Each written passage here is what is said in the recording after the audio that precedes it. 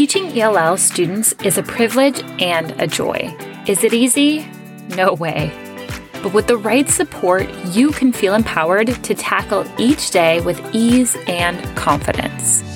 I'm your host, Beth Boucher, founder of Inspiring Young Learners.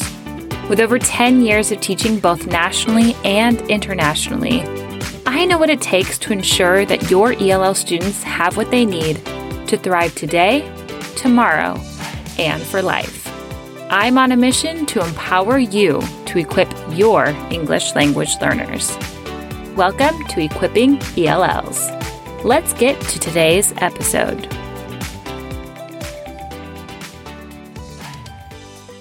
Hey there, and welcome to another episode of the Equipping ELLs podcast. I'm so glad you're joining me today, and I hope that you're really enjoying our series on supporting bilingualism. We are coming to an end on this one, and we'll be starting a new one soon, a series all about collaboration. So I can't wait to get into that. But before we end the series on bilingualism, I want to give you a strategy today that is going to really help with supporting bilingualism, even if you don't know the native languages that your students speak. So there's a new trend that you might say, or a new buzzword that you might be hearing called translanguaging. And translanguaging is something that can be used in a really powerful way, but can also feel a bit uncomfortable for the teacher if you're not aware of the native language that's being spoken. It can feel a bit outside of your comfort zone, I would say. Personally, I've felt that, but I've also really seen the power behind using the native language in specific and intentional ways to support learning their L2, okay? So we want to find specific and intentional ways to connect the L1 and the L2. So before we begin, let's talk about what translanguaging isn't. Translanguaging is not just letting the students use their native language all the time, okay? Because at the end of the day, our goal, unless you're in a bilingual program, our goal is to be teaching them English. We really want to make that difference. It's not a free-for-all that they just use their native language all the time. I've seen that happen before, and it gets really frustrating for the teacher because they feel like their students now don't have any desire to work in English or learn English, and they keep falling back into their native language. And so that's where I can see sometimes this tension happens around when conversations are had around when to use the L1. I know sometimes you might be feeling that right now, right? Like, but if I let them use it a little bit, then what if it just gets out of control and they really don't catch on to English? I've been in those situations before. So translanguaging is not just letting them use it whenever they want. Along with that, translanguaging is also not language replacement, okay? It's not trying to replace or undermine the importance of learning and using the target language, which is in our situation, English, okay? So it's not meant to do that at all. It's rather meant to complement the language learning by leveraging the students' existing language that they already have and really connecting and making that really strong connection between their native language and the language that they're learning. What we see as we go deeper and deeper into research, we see how the brain learns, we see the power behind that transfer skill. And we see, especially if it's a language that is similar, if it's like Spanish and English, they have 40% of their words are cognates. So when we can strengthen that, it's very powerful for speeding along the learning of another language. But if we leave out the L1 completely, then we really are lacking some major ways that we can help support the students. And then last, translanguaging is not just random and, just arbitrary here. This is not just meant to be done whenever they feel like it, or, it's not just code switching where all of a sudden a student throws in a word that is in their native language. Those things are not translanguaging. Like I said, translanguaging really is strategic and purposeful, and there's a goal that is meant to happen. And so let's talk about what translanguaging is. Translanguaging, one, understands that language is fluid, allowing a speaker to draw from their entire linguistic repertoire to make meaning shows that we support having this fluid language where they're going to be pulling some words from that. They're going to be using that, especially in an academic context. And when they can do that, there's going to be more fluency happening between the languages, and they're going to grow in their second language at a much quicker rate. translanguaging is enhanced communication. So translanguaging really focuses on meaning making and effective communication rather than strict adherence to monolingual norms. This really helps all the students in your classroom express themselves more fully and accurately by really tapping into what they know. Think of when, you're working with a group of students of all different language levels and you are hitting on a topic and you have maybe 3 or 4 students who have something to say. And usually those are the students who have been in the program for a while or they have a really good foundation in English, especially when we're talking about academic content here. Or in the homeroom classroom, you have the students who are monolingual and they have a lot to share maybe. How often do your English language learners volunteer answers right away? In my situation, it wasn't very often.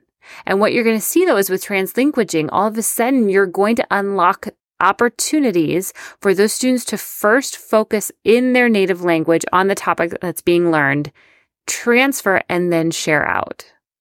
And there's a lot of power behind this, of them just really opening those doors for them to have opportunities to share and make meaning effectively. And then last, translanguaging is really used as a strategy to help scaffold language learning, to help promote deeper understanding with your students, and to help support students in accessing content across languages.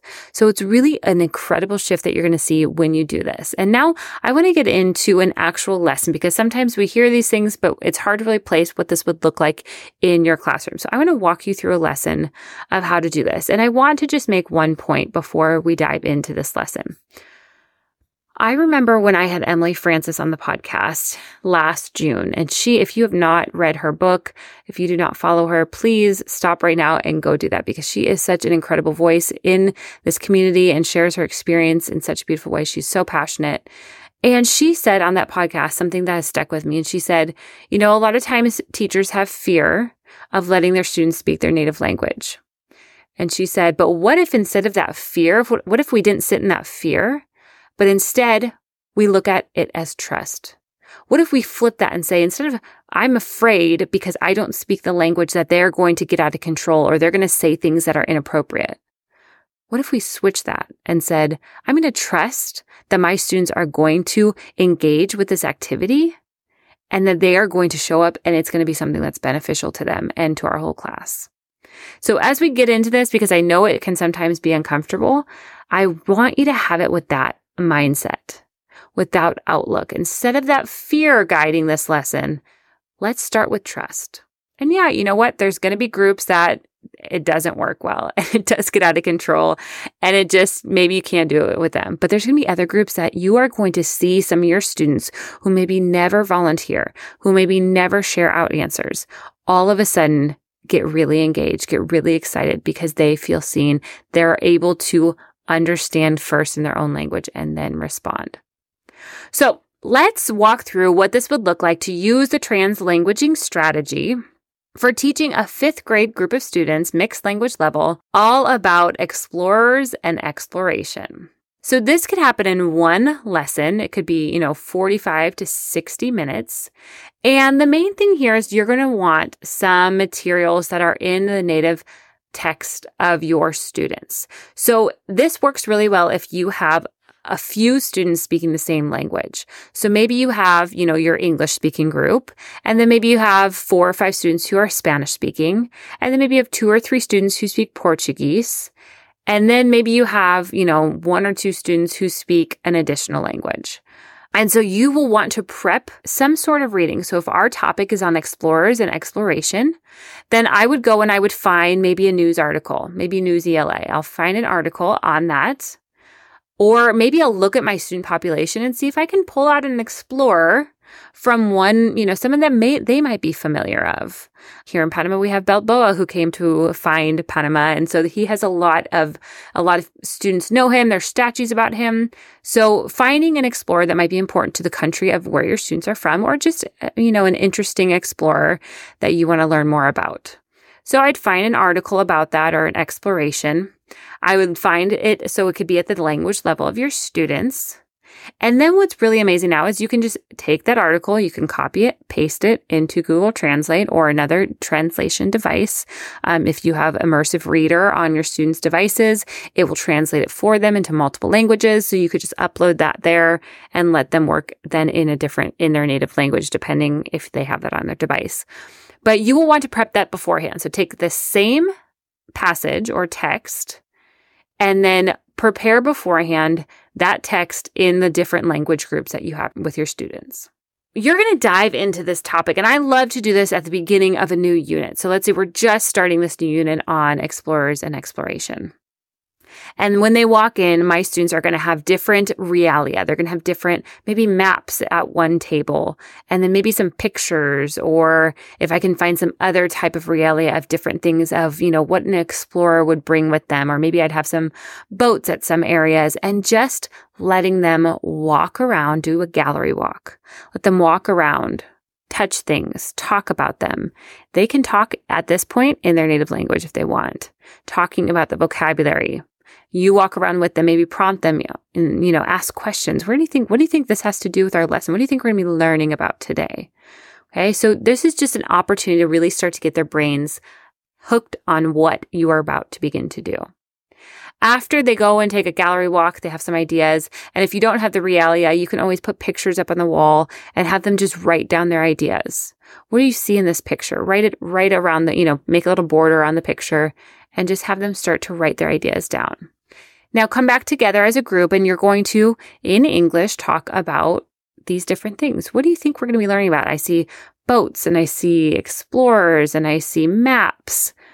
See what they can come up with. Write down their ideas. Brainstorm together. Have them work with partners. Share out their ideas. Okay, so this takes, 5 to 10 minutes, maybe even longer, of letting them just really start to understand and go deeper on what the topic is going to be all about.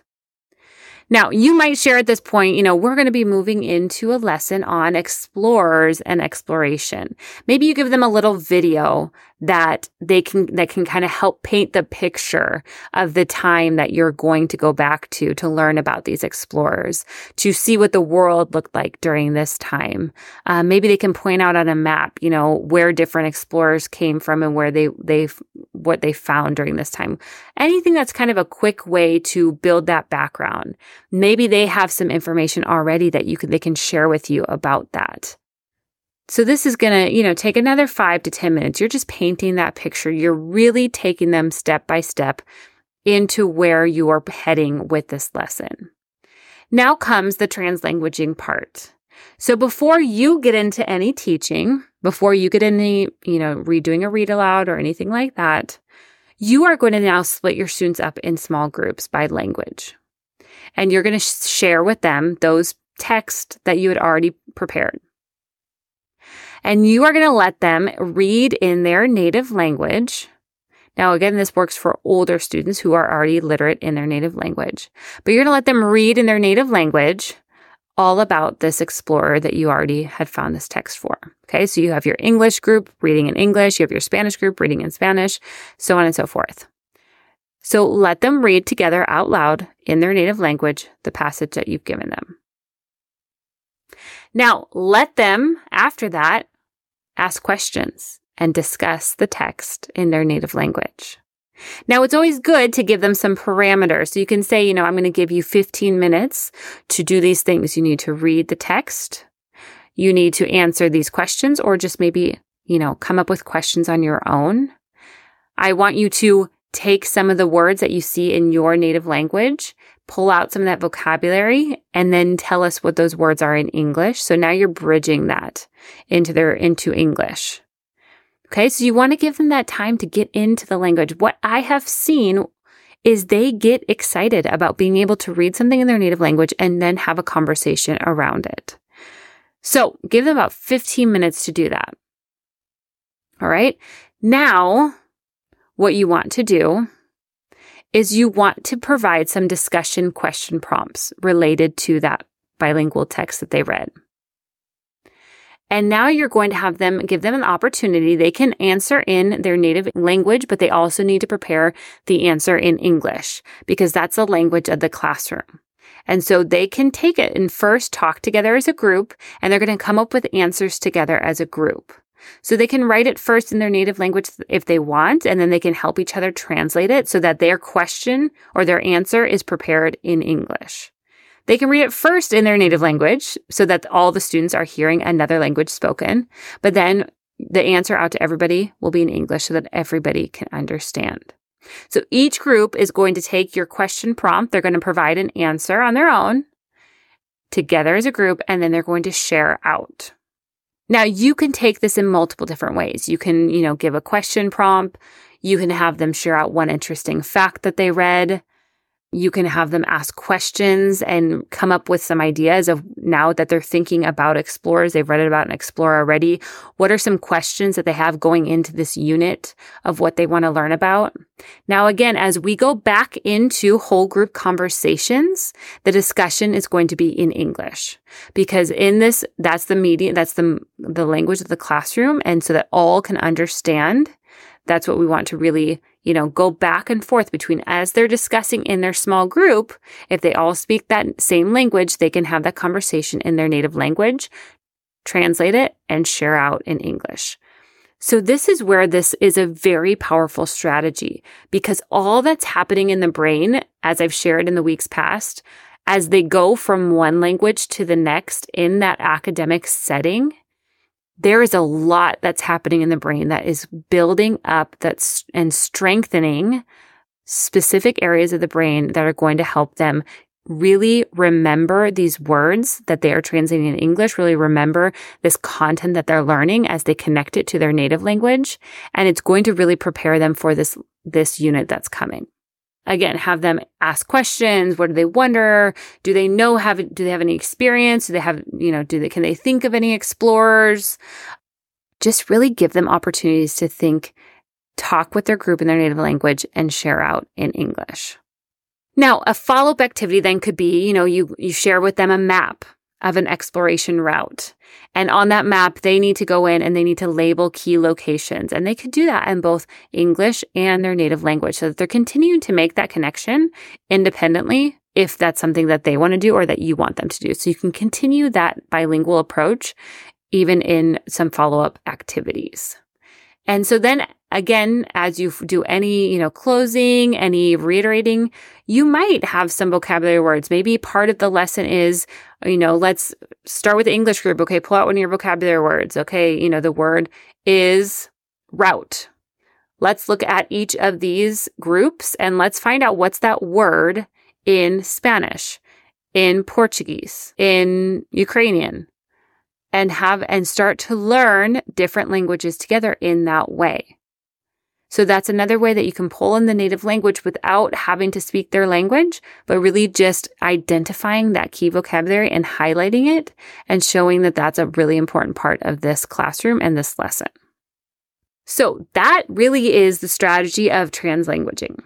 It's not that tricky. It takes a little bit of prep work, but I want to challenge you to use this. And this is not something you need to use every day, but it's something, especially at the beginning of a new unit, just think of the difference, starting a unit on explorers and exploration, and you're doing your best to scaffold, and you're giving them scaffolds, and you're giving them vocabulary, and you're really doing a lot of that front loading and a lot of that teaching.